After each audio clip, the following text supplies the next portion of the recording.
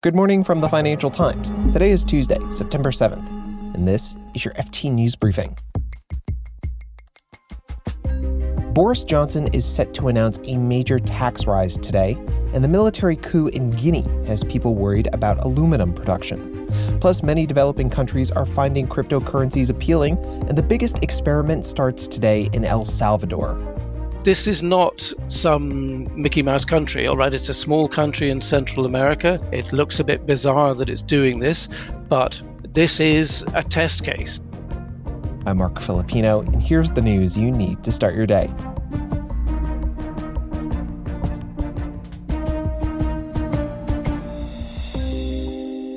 Today, UK Prime Minister Boris Johnson will announce a tax rise of more than £10 billion. The money will go toward emergency support for the NHS. It'll also go to gradually reforming the UK's social care sector. But the FT's political editor, George Parker, says members of Johnson's own party are pretty unhappy with the idea of a tax rise. The Conservatives made a promise to the electorate in 2019 that there would be no increases in taxation or the main rates of taxation. That will be a blatant manifesto breach. Second thing is, they like to think of themselves as a party of low taxation, although the record shows that at the moment, the tax burden in the UK is the highest it's been since the late 1960s. So Tories quickly shedding that reputation. And the third thing is the way this tax rise will operate. Basically, it's a tax paid by all people on their income, but it doesn't include payments for rental income or dividends. And also, it doesn't apply to people aged over 66. So that means that the people most likely to receive social care in the short term, at least, not going to be paying anything more either. And what's the purpose of this? Well, the government's going to introduce a cap on the amount that anyone can pay in their lifetime for social care of about £80,000. Now, the objective of that is to stop people having to sell their house if they have to face catastrophic costs for social care. But you can see the criticism of that policy, that you're asking people on low incomes, who are probably renting a property, being asked to pay more so that people who live in houses worth £1 million can pass their home on to their privileged children. It doesn't look equitable. It's not equitable. But Boris Johnson, nevertheless, is going to plough ahead with it because he thinks it's unavoidable that some sort of taxes are going to have to rise if they're going to meet this extra cost. George Parker is the FT's political editor.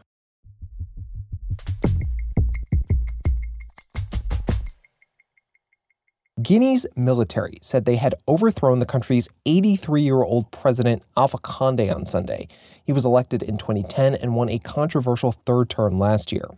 Guinea is the world's second biggest producer of the raw material bauxite, which is needed to make aluminum.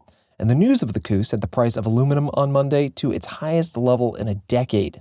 The FT's West Africa correspondent Neil Munchi said the leaders of the coup are trying to calm the fears of industry leaders around the world.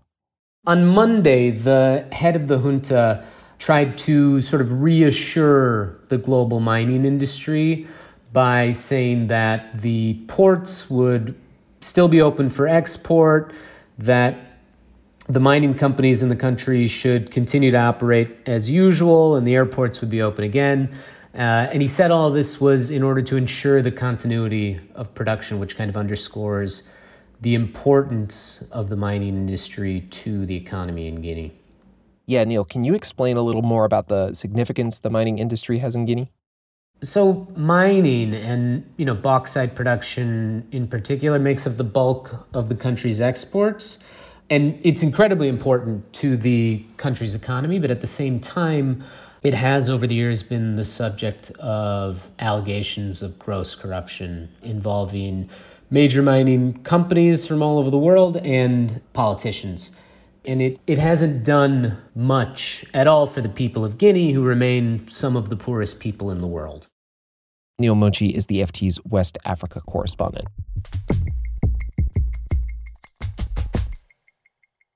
"20 years after it adopted the U.S. dollar as its national currency, El Salvador will today become the first country in the world to make Bitcoin legal tender. Those in favor of the move say it will cut the fees Salvadorans pay to send home remittances, which represent 1/4 of the country's GDP. Critics say the rushed plan could cost poorer Salvadorans dearly when the price falls and provide a shield for money launderers. But whether you think it's a good idea or a bad idea, it's happening. And the FT's Jonathan Wheatley says crypto isn't just popular in El Salvador, it's really gaining traction in a lot of developing countries.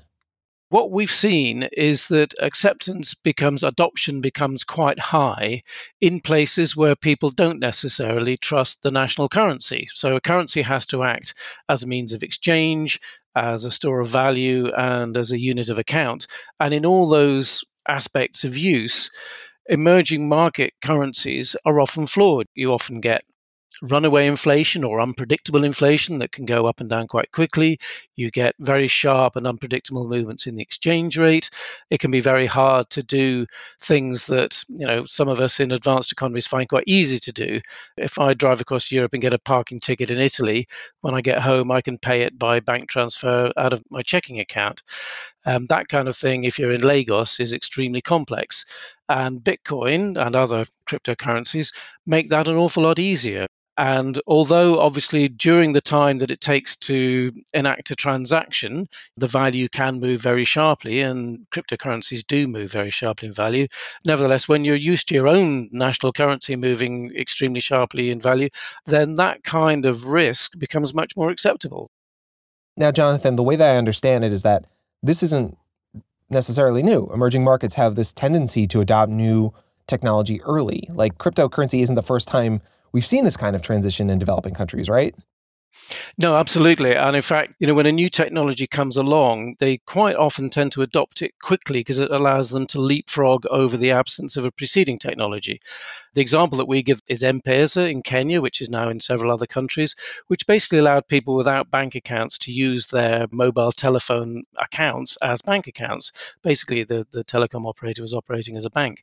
And that allowed the unbanked to become banked without bank accounts. And what some people are hoping is that not just with cryptocurrencies, but with the distributed ledger technology and the blockchains, that's one of the applications of that lies behind crypto, that other things might come along that would allow that kind of leapfrogging. And the classic example would be land registry or property registry in general. In a great many developing countries, there is almost no land registry at all, and certainly very precarious land registry.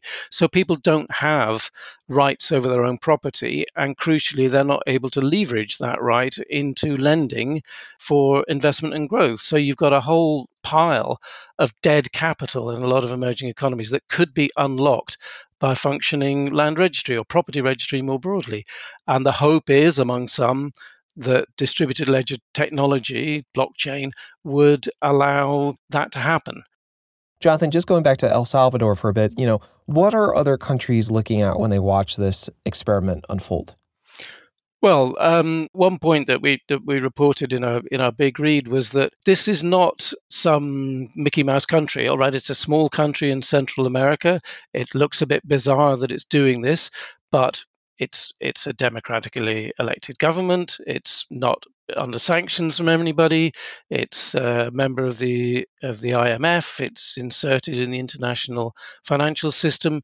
And one commentator that we interviewed made the point that this is a test case. I mean, we will see whether or not it's possible for a country to accept cryptocurrencies, and if it works or not will be very, very interesting either way. Jonathan Wheatley is the FT's emerging markets correspondent. Thanks, Jonathan. You're very welcome. My pleasure.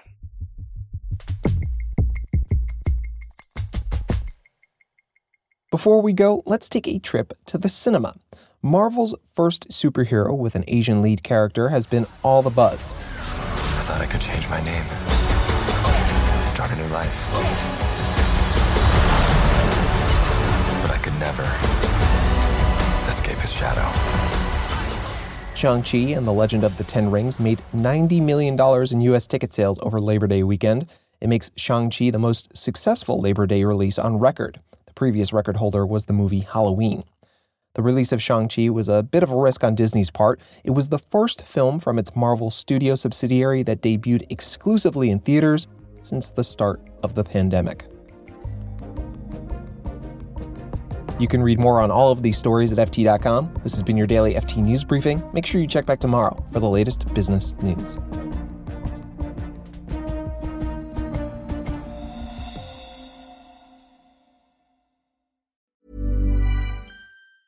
Hi, this is Matt and Sean from Two Black Guys with Good Credit.